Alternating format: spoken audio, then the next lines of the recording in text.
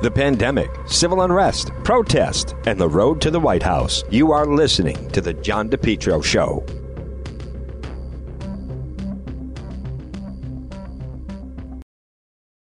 JKL Engineering. Folks, whether it's wintertime, spring, or summer, they'll keep you nice and comfortable in your home. Why not let JKL Engineering let them design and install a natural gas, high-efficiency Carrier Infinity system? Energy efficient, quiet, more affordable than you think. No gas, no problem. Let JKL Engineering design and install a high-efficiency heat pump system, including ductless splits. Heats in the winter, cools in the summer. These units are so efficient, it can reduce your oil bill by as much as 90%. They have the highest rebates in the market, and they also do new installation and replacement of high-efficiency gas boilers. Now, JKL is a Carrier Factory authorized dealer. They're licensed in Rhode Island and Massachusetts. Folks, let's face it. Being inside, being comfortable in your home, is there anything more important right now with what we're going through? Call JKL Engineering. Central Air is a game changer for your life. Talk about improving quality of life. Here's what I'm saying. JKL, they'll keep you warm in the wintertime and cool in the summertime. 53 years of experience. Their reputation, second to none. Whether you're in Rhode Island or Massachusetts, call JKL Engineering today. Estimates are free. Financing is available for both residential and commercial. Call my friends at JKL, 401-351-7600. Remember, estimates are free. Financing is available. Let's be nice and comfortable in your home. JKL, 401-351-7600. You're listening to the John DePetro Show. Weekdays, we start at 11. We go till 2. It's AM 1380, 99.9 FM. You can always listen online at the website, depetro.com. If you want to send me an email, folks, or contact me, go to the website, and then you'll see contact, and you just click on that, and it goes directly towards me. Well, it's time for our legal segment. Joining us, one of Rhode Island's top attorneys. It's Attorney Tim Dodd. Tim, I want to start off with, Governor Raimondo certainly got a lot of attention in her weekly press briefing, pandemic, mostly about that, but then it goes into other areas. And one of the things that Governor Raimondo announced is a new tip line that has been set up. It's going to be monitored by state police. And basically, if you see a party larger than 15, you're supposed to call the tip line, and whoever it may be. And then on top of that, police would then arrive, and it could be as much as a $500 fine on not only the person throwing the party, but everyone inside the party. So the first question comes out, is something like that really legal? John, I don't think this would be enforceable. I mean, the governor is doing all of these executive orders and coming out with all of these edicts based upon Rhode Island general laws, which do give her certain extraordinary, limited, temporary powers in the event of a public emergency or a health crisis. I question whether or not at this juncture we are in a health crisis consistent with why all of this these limitations started in the first place. Her original executive orders and the powers that she derived from those orders and from the statute was to stop an overtaxing and an overflooding of emergency rooms. That was kind of it. And that's been accomplished, and everything she's done since then, she can claim it's to stop another spike in emergency room cases and an overtaxing of hospitals. But this is really sort of a Soviet era, rat on your neighbor, snitch on your neighbor edict. There's been similar things of this nature that have been started in other states like Ohio. But it's very troubling that she would be encouraging people to rat on their neighbor. It's just not American. It's such an un-American concept to spy on your neighbor, to call up anonymously and rat on your neighbor.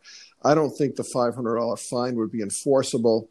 And how about if you call the state police and say, I'm making a complaint. There's more than 15 people congregating at Scarborough Beach. Right. Go arrest everybody. Yep. I mean, where do you draw the line on what constitutes a gathering? I have not seen an actual statutory scheme setting forth language which would constitute a violation warranting a $500 fine. It almost seems like it has to be unconstitutionally vague. It has to be an unconstitutional overreach. The trick with all of these things is she's threatened and she's threatened. And largely she's gotten away with it because I haven't seen any material in the media that any of these fines have been levied, nor has anyone been brought into court and challenged these orders. So I think people are going to abide by this because they don't want to be the test case. They don't want to spend money on lawyers to challenge the governor's initiative here. But she's playing a very good game of poker. I'm sure part of it is bluff, hoping that she can just, by her words, get the public to comply with what she wants. I think there will come a point in time when people's patience with this whole situation wears thinner than it is right now, and it's real thin. There probably will be some challenges. If she starts knocking out, having the state police knock out $500 fines and allegations against 15 or more people at a house party or some other congregation of people, how is one going to enforce it? It's a very troubling development. Yeah, the most troubling, forgetting the I think the unenforceability of it based on vagueness, is the notion that she's encouraging people to spy on each other and rat each other out. As I've said, it's just so un-American. It's beyond disturbing.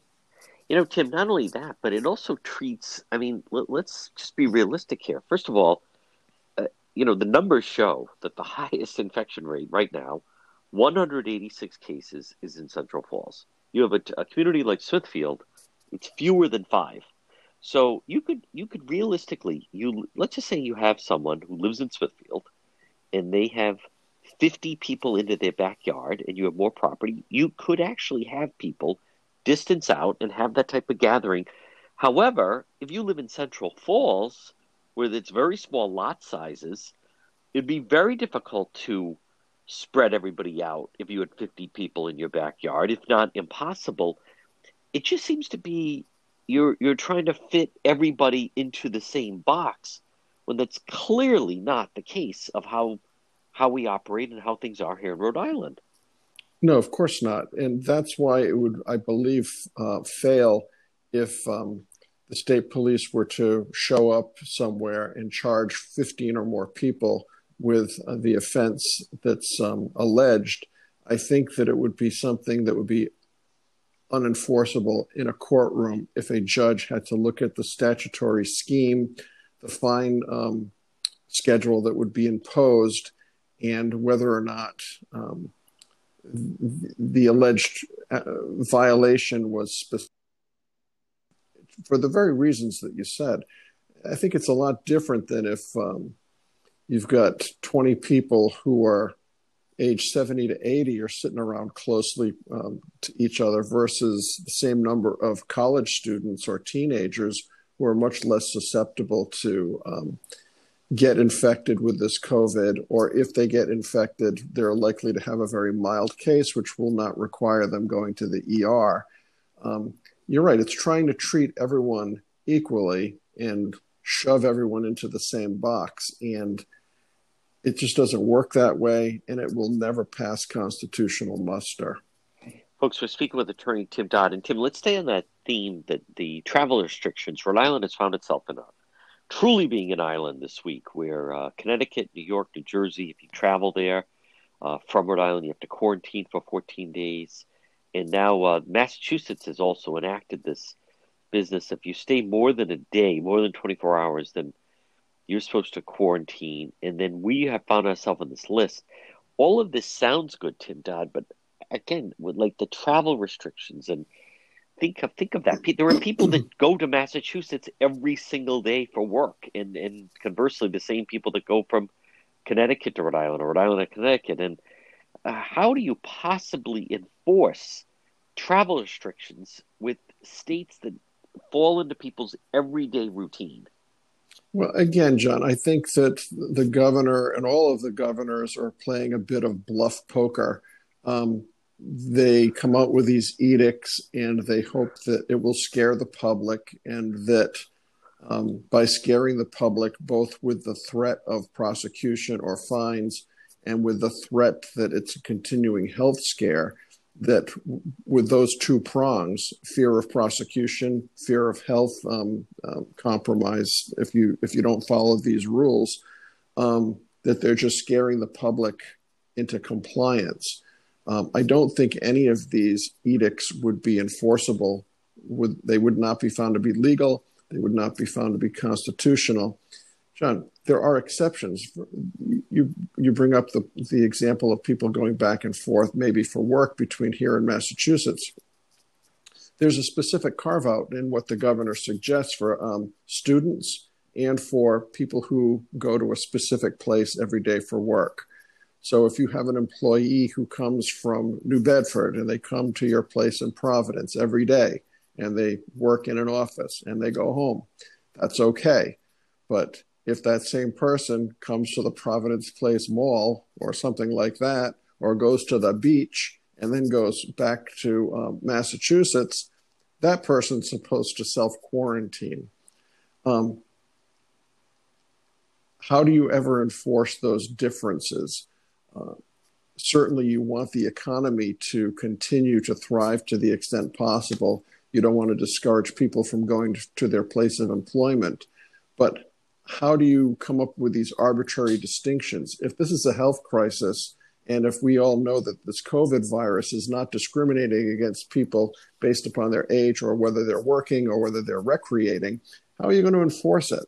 It seems you can't. The answer is you can't enforce it. And I don't think anyone would be prosecuted for not complying with these arbitrary rules. Again, it's well-intended maybe, but the ability to enforce this and to compel compliance, I don't think is doable in a courtroom. But again, the fear factor is getting people to comply. And at some point, the fear factor is going to run out of, the juice that it has to get people to do what the governor, or in this state or other states, wants people to do.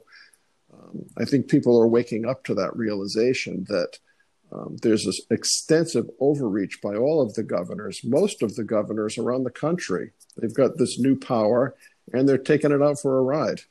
And it's largely unconstitutional, illegal, and unenforceable. Folks, a lot more ahead. He's attorney Tim Dodd right here on the John DePetro Show. Well, it's a challenge to run your business these days. Maybe you need to find the right type of workers. Why not let MEGA Professionals find them for you?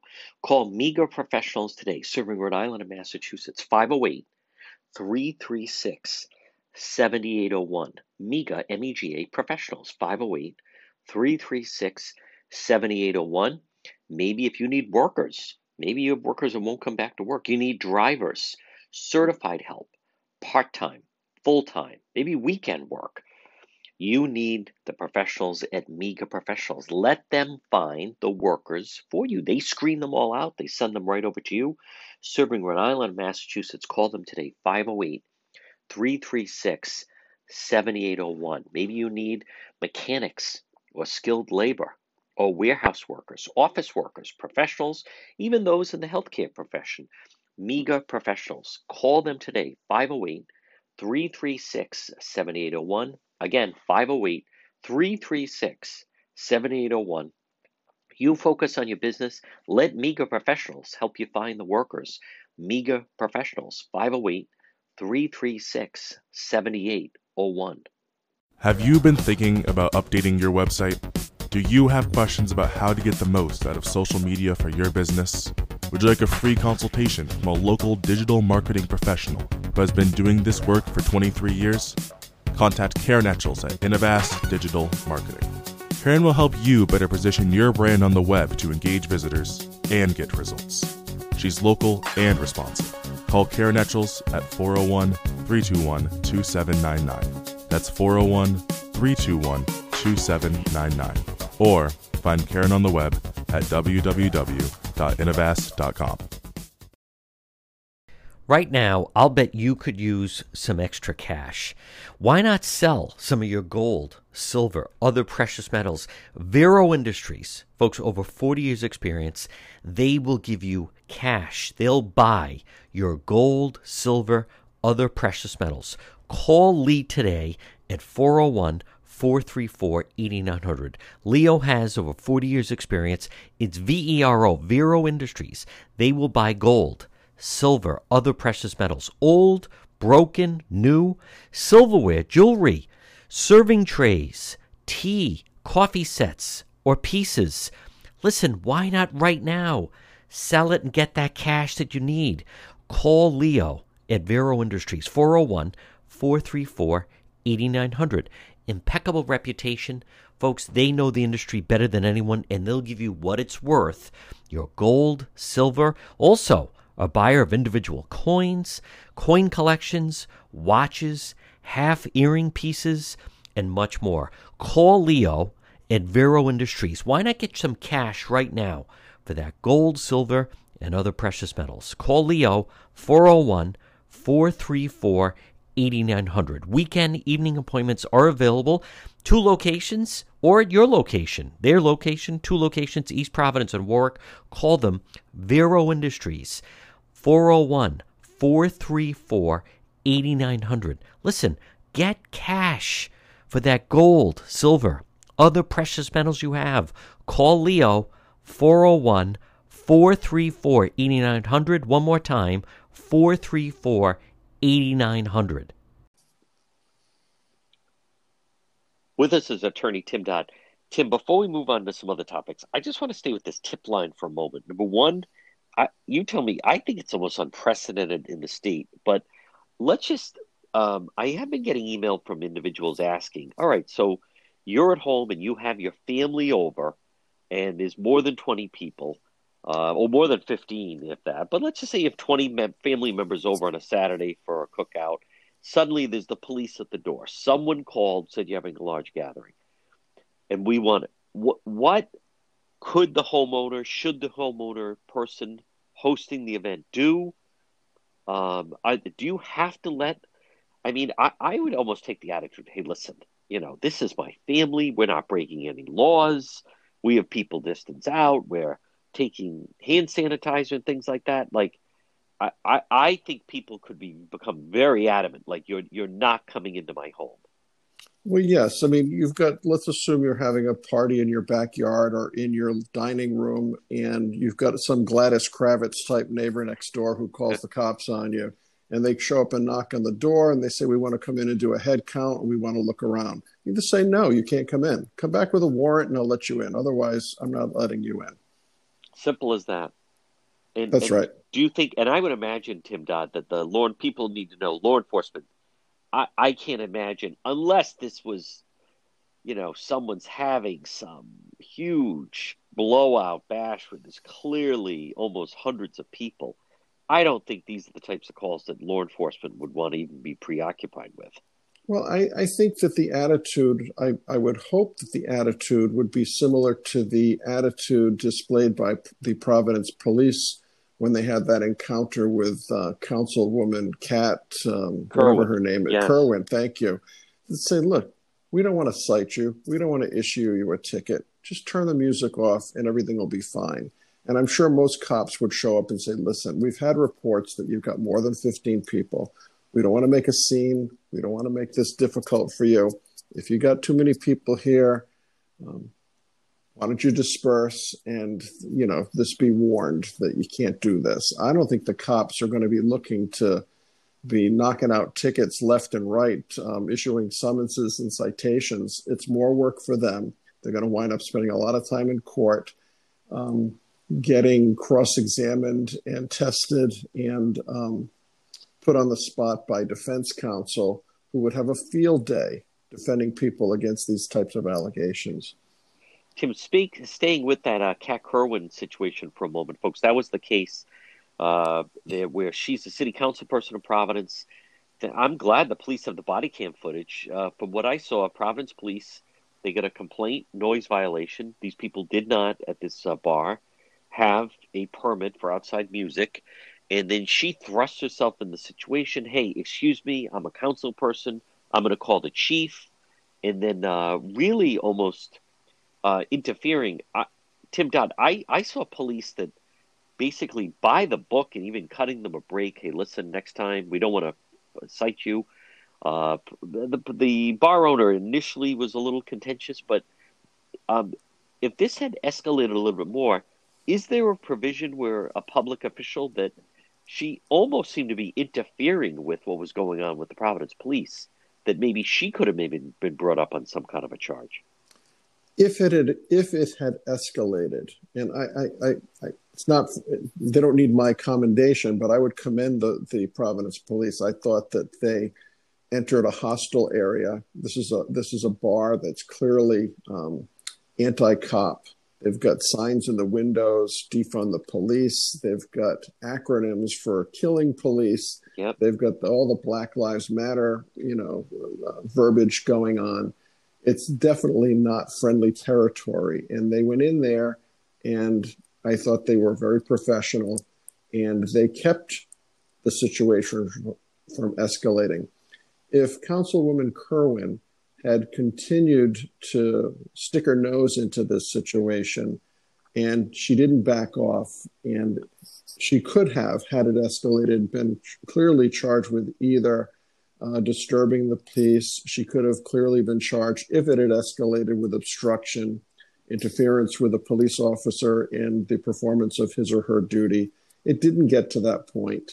And I think it largely didn't get to that point because of the conduct of these officers who exhibited quite a bit of restraint. And they didn't take the bait when they were challenged by the bar owner or by Councilwoman Kerwin. They didn't take the bait. They didn't let it escalate. They were very professional. Kerwin tried to threaten them. I'm going to call the chief. They're like, go ahead. I want your name and your badge number. There's my name. There's my badge number. Write it down. They didn't take the bait on any of it. They were good. And I think this is an example where having the body cam certainly helped. It also helped a couple of weeks ago when that off-duty fireman claimed all sorts of racial animus by the cops, and the body cam showed that was not clearly not the case, John. So body cams can serve a very useful purpose, especially in this environment where the cops are being challenged on everything they do, and allegations are made against them. And certainly what actually occurred differs from what the council was claiming before that video was released. Tim Dodd, staying with Providence, I was very surprised that they're going to let this Derek Hazard, that was a high-profile inner-city murder. All these years later now, I was very surprised that he's getting out, and I'm actually confused a little bit as to why he's getting out. It's a bit confusing. Hazard, since the inception of the prosecution against him for murder, has professed his innocence, saying that he was not in Rhode Island, that he had nothing to do with it. The case took on a very odd turn when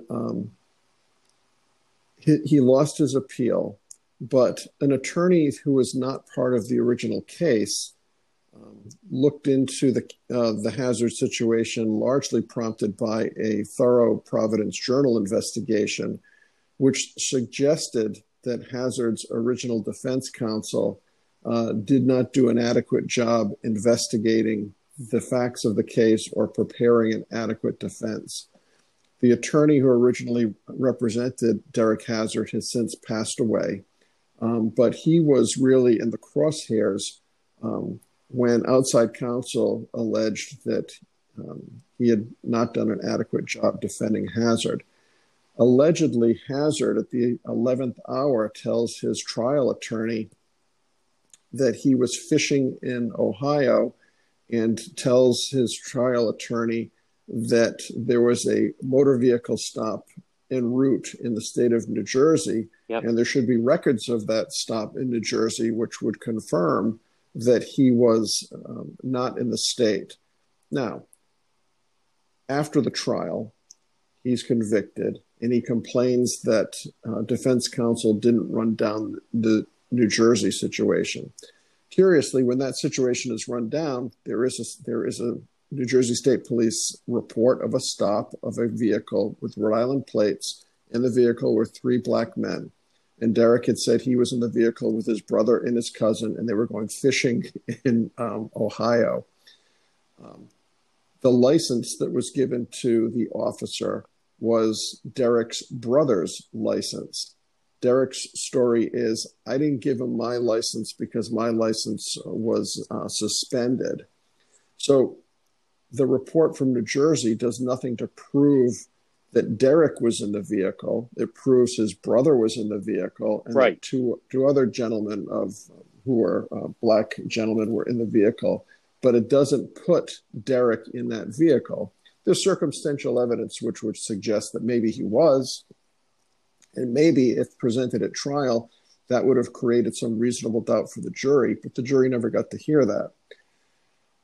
Ultimately, the case, there's a petition request for a new trial that was put in front of the trial judge. And the trial judge denied the motion for new trial. And he stated that even if the car stop evidence had been uncovered by defense counsel, that would not reasonably have changed the result of the trial. Well, maybe yes, maybe no, but that was the court's conclusion. The case goes to the Supreme Court. And the court is also leery or skeptical, let's say, of Derek's story about being in the vehicle when it was stopped in New Jersey. The Supreme Court said, that this Guy Hazard's story had changed. It was full of inconsistencies and, interestingly, full of inconsistencies and mendacities, which I think is a great word.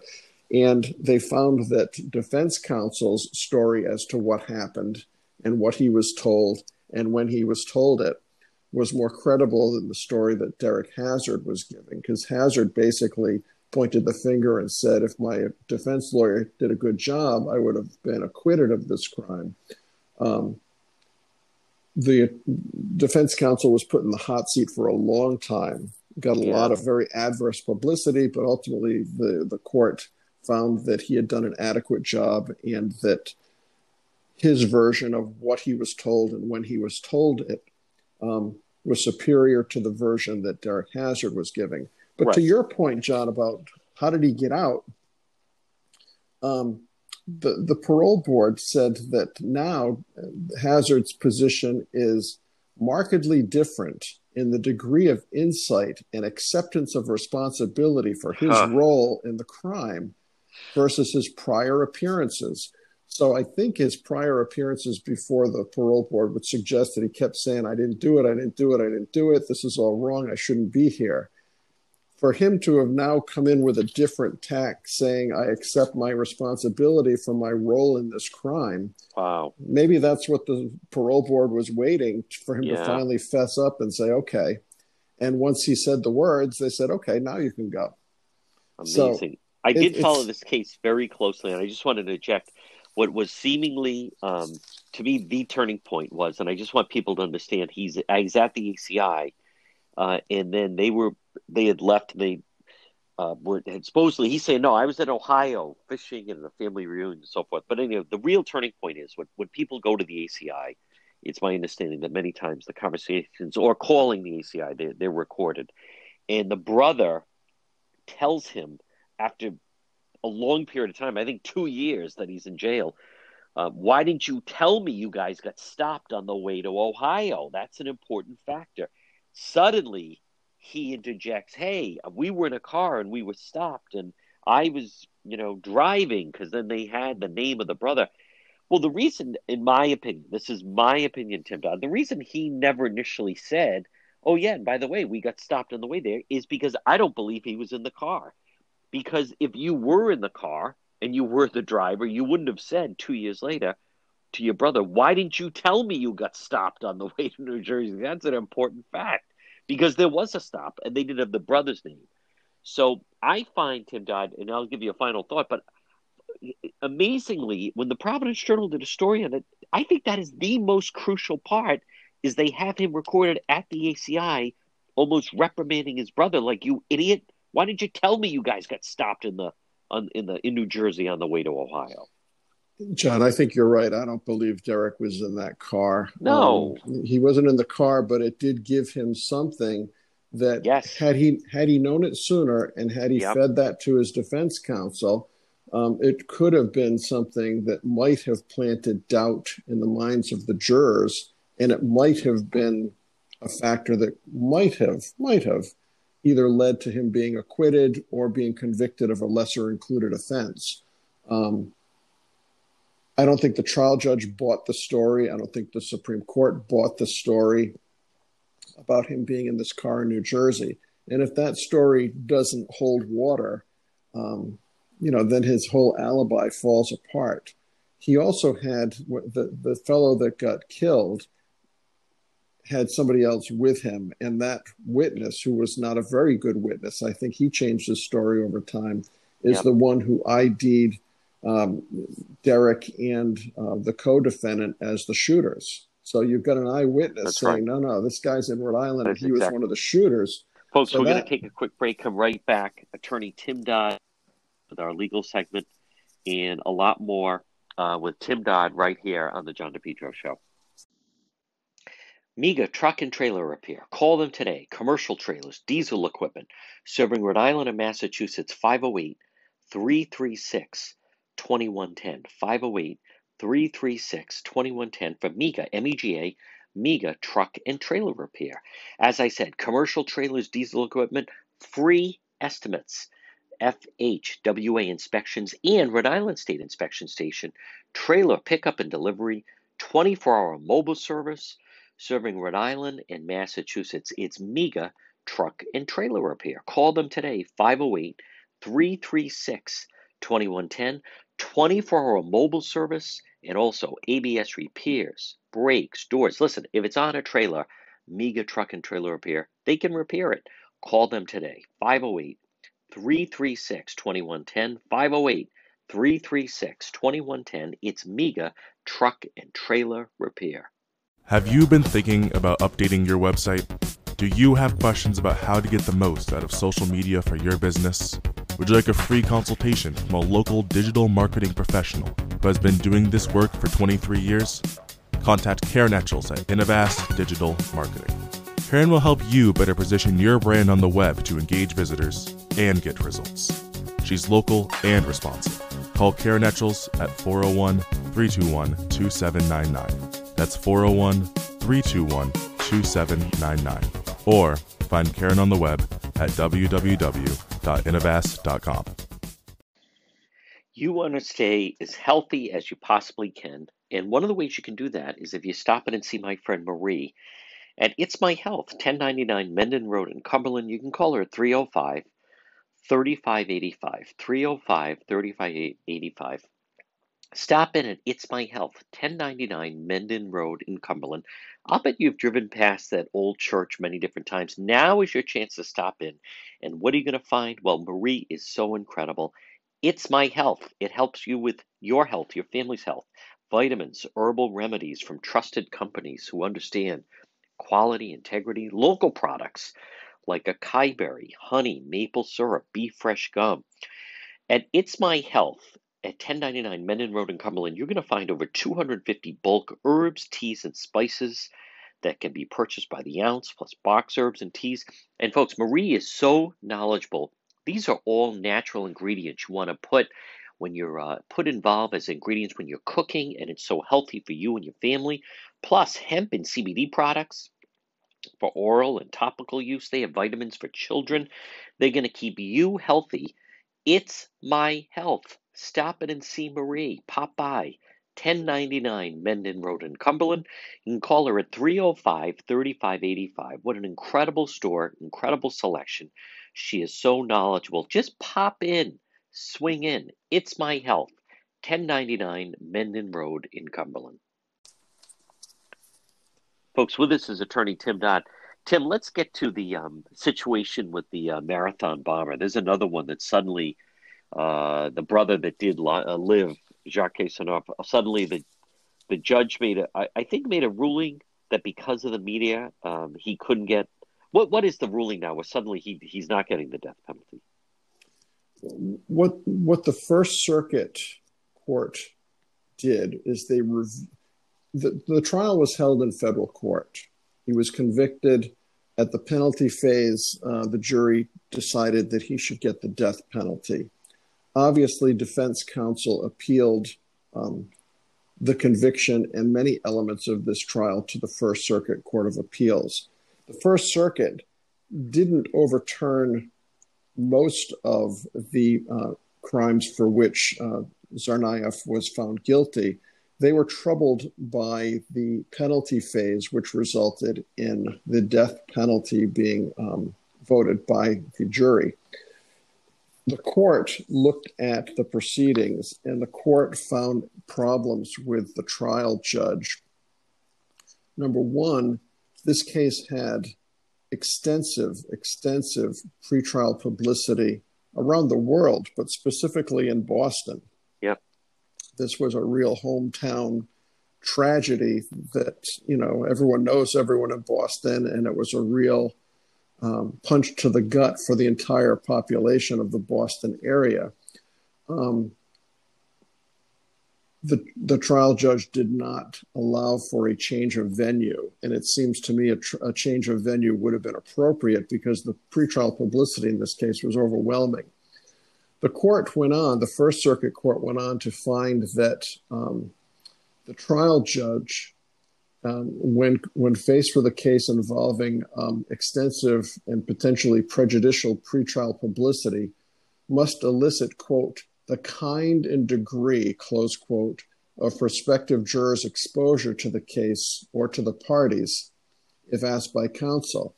And the seminal case on this point is Patriarca versus U.S. It's a 1968 case where our own Raymond Patriarca appealed because of a murder case that he was involved in, which had extensive pretrial publicity.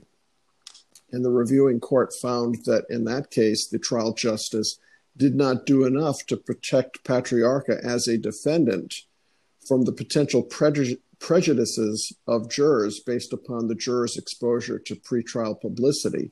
So the trial judge here in the Tsarnaev case was faulted for not doing enough to ensure that these jurors were not tainted and not biased by whatever pretrial publicity they might have read or been exposed to.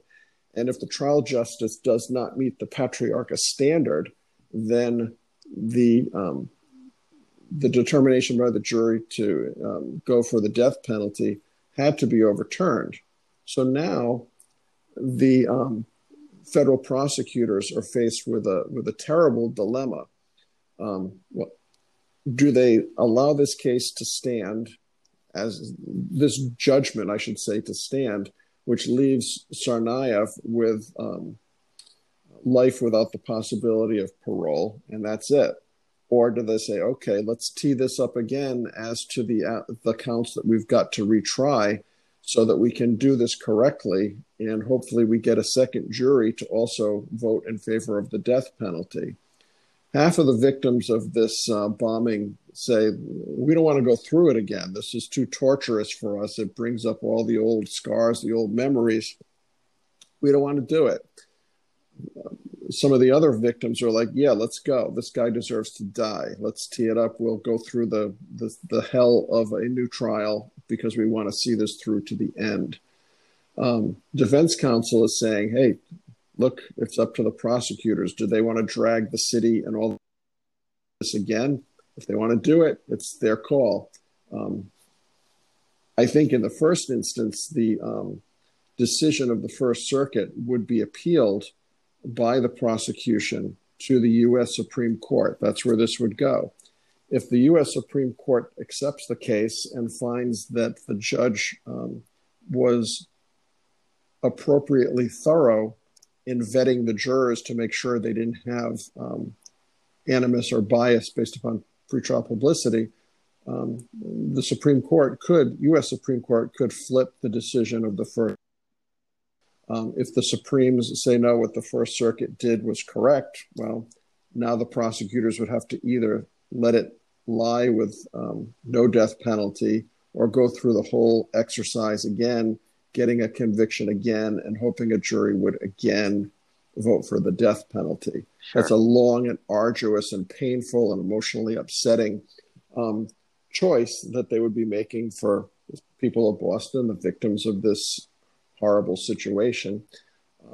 So certainly they're going to send it up to the Supreme Court first and see if the Supreme Court bites. Otherwise, I'm not sure they'll go for another trial. That remains to be seen. It's such an emotionally devastating case, and half of the victims say we don't want to go through it again.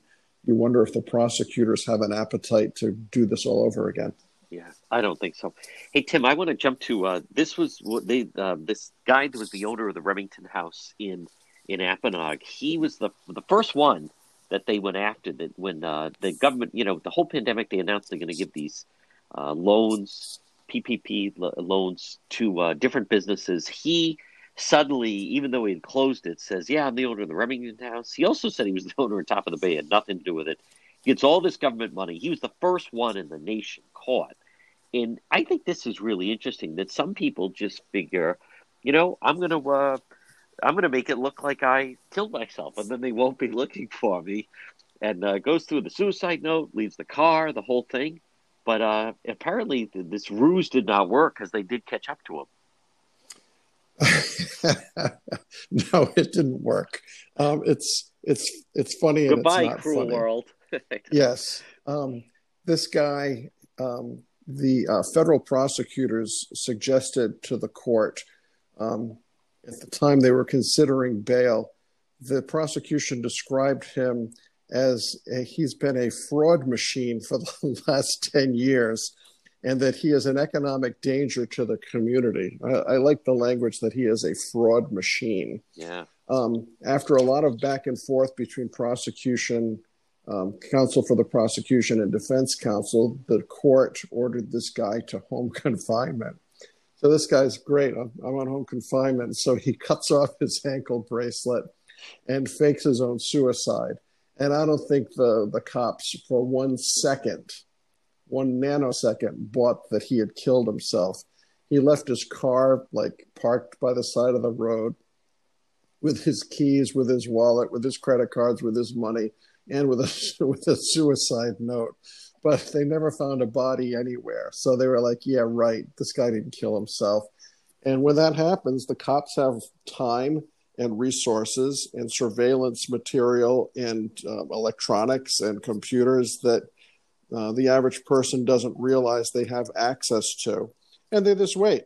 And eventually the guy's going to make a mistake. He's going to call home. He's going to do something. He's going to get caught on video at a store.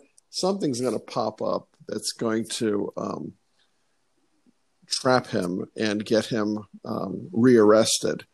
Now that he's rearrested, having broken the terms of his home confinement, he goes immediately to jail, where he will remain until this case comes up for trial because he violated the provisions of his bail. And if he ever asks for reconsideration, the court is going to say, yeah, right. You cut off your ankle bracelet. You faked your own suicide. You're out there with a number of aliases. You're very skilled at perpetrating frauds. You're not going anywhere. This is for sure a jail case.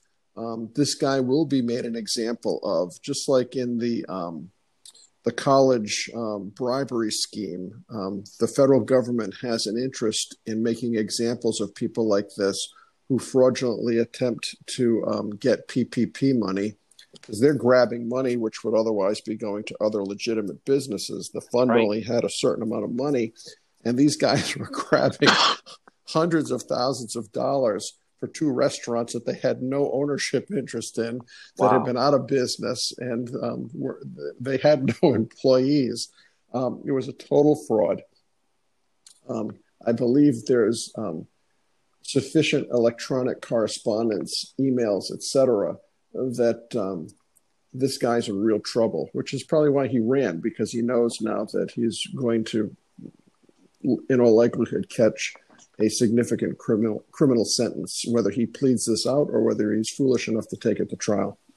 Tim Dodd, and also in some way, I just think, and I don't in any way mean this as a compliment, but when you think how long Whitey Bulger was on the run, I mean, he was on the lam for more. Well, he disappeared in '95. They didn't catch up to him till 2011. The discipline, resources of money, that was major worldwide manhunt. This guy didn't last, what did he last, a month? And then they found, I mean, it just gives you, lack of a better word, but appreciation that Bulger, to be on the run for that long, just what a type of individual he was. Well, with Whitey, though, not to get too far into the Whitey situation, it seems almost like the feds didn't want to find him for a number of reasons, and that we're looking the other way. He was good at it, but I think that they weren't making a hard look for him at the time for a number of political reasons, and because of what would be exposed as to some of the shenanigans at the FBI as it relates to, them playing footsie with him for all those years. I think they were happy to have him out in the weeds for quite a long time. Folks, he is our legal analyst, attorney Tim Dodd. Unfortunately, that's all the time we have for this week. Tim, great job, and we will talk to you again. Thanks, John. Take care. A.E. Mazika Insurance Services. Call today, free consultation. It's Scott and Alex, 401-353-9300. Folks, A.E. Mazika Insurance Services, located 1529 Middle Spring Avenue in North Providence. But you can call, free consultation, 401-353-9300. They're licensed Rhode Island, Massachusetts, and Florida. It's very simple. They're going to help you and your family save money. And maybe it's on your home insurance or life insurance, business insurance, auto insurance. A.E. Mazika Insurance Services. Look for them on Facebook. They also have a great website. It's aemazika.com. Call them at 401-353-9300. What about if you save $200 a month? It's like giving yourself a raise. How about that? An extra $2,500 a year, maybe even more. And also, this time of year, make sure you're covered. Maybe it's for your motorcycle or your boat or jet skis or an RV or an off-road vehicle.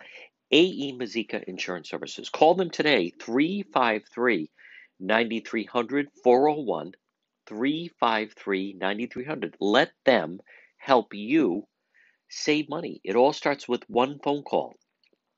A.E. Mazika Insurance Services, 1529 Middle Spring Avenue in North Providence. Why not? Let them help you save money. Give yourself a raise. 401-353-9300. Look for them on Facebook, and their website is aemazika.com.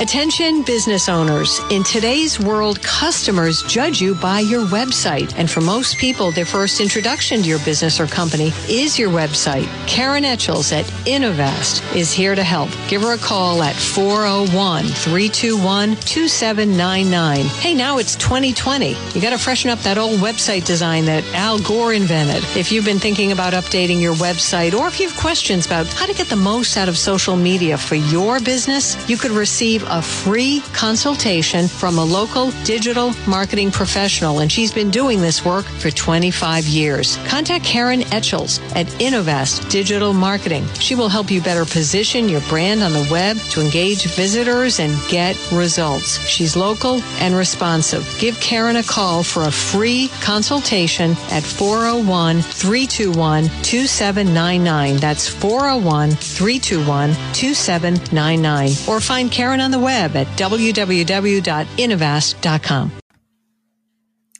MEGA Logistics. They're there to help you. Give them a call today, 401-431-2300. MEGA, MEGA Logistics. If you have freight, you need freight, goods, third-party brokerage for your company, warehousing and transportation. How about custom freight, supply chain management, routing, bill auditing, customer developing, proven track record with Fortune 500 companies.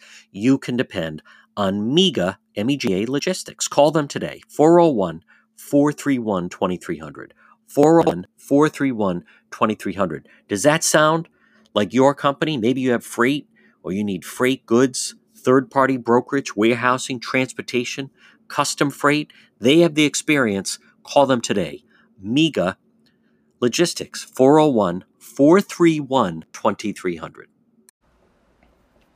You're listening to the John DePietro Show.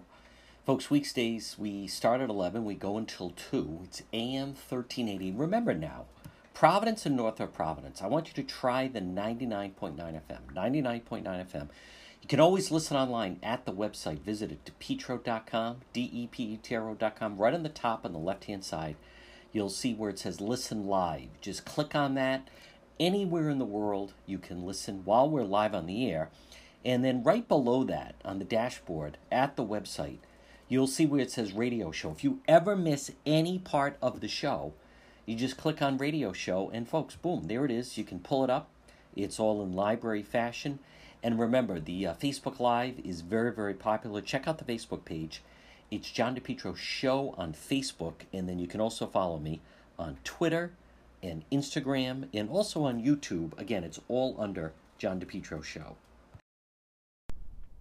Folks, remember, for all your tree service, well, you want to call Yankee Tree. Call them today, 401-439-6028. Yankee Tree Service, yankeetreeservice.com. What can they do? They do it all. Tree trimming. Experts based right in Lincoln. Tree removal since 2006, and also 24/7 emergency service available. Call Yankee Tree Service today, 439-6028. 439-6028. Whether it's tree removal, stump grinding, tree pruning, emergency service, bucket trucket service, and bobcat service. Since 2006, they've been performing tree removal service. On top of that, nothing stumps. Yankee Tree Service, they provide stump grinding. Enjoy your landscape without the eyesore. As far as pruning, well, let them get up there. Oftentimes a tree can be pruned instead of cutting it down. At Yankee Tree Service, their licensed arborists help you decide what's best, the treatment plan for your tree. And maybe it's an emergency service. Did something come down? Call them today, 439-6028. 439-6028. If they have to, they get right up there in the bucket.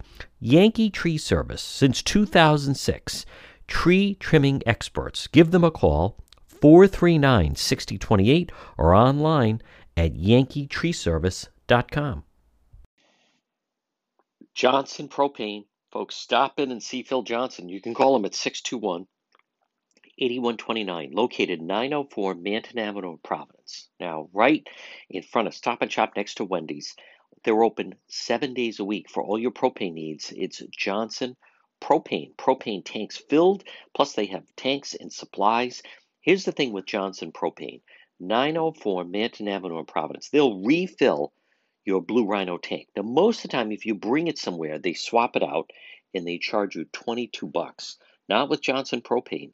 Phil will refill that Blue Rhino tank for just $15. They're open 7 days a week, right next door to Wendy's. Credit cards accepted, 9 to 7 each day. Stop in and see Phil, and he never runs out. He's always backed up. Since 1971, you can depend. Johnson Propane. Bring in your propane tanks. Call him 621-8129. Better yet, stop in and see him. 904 Manton Avenue in Providence, right in front of the Stop and Shop. The guy is a legend, and right next door to Wendy's, it's Johnson Propane.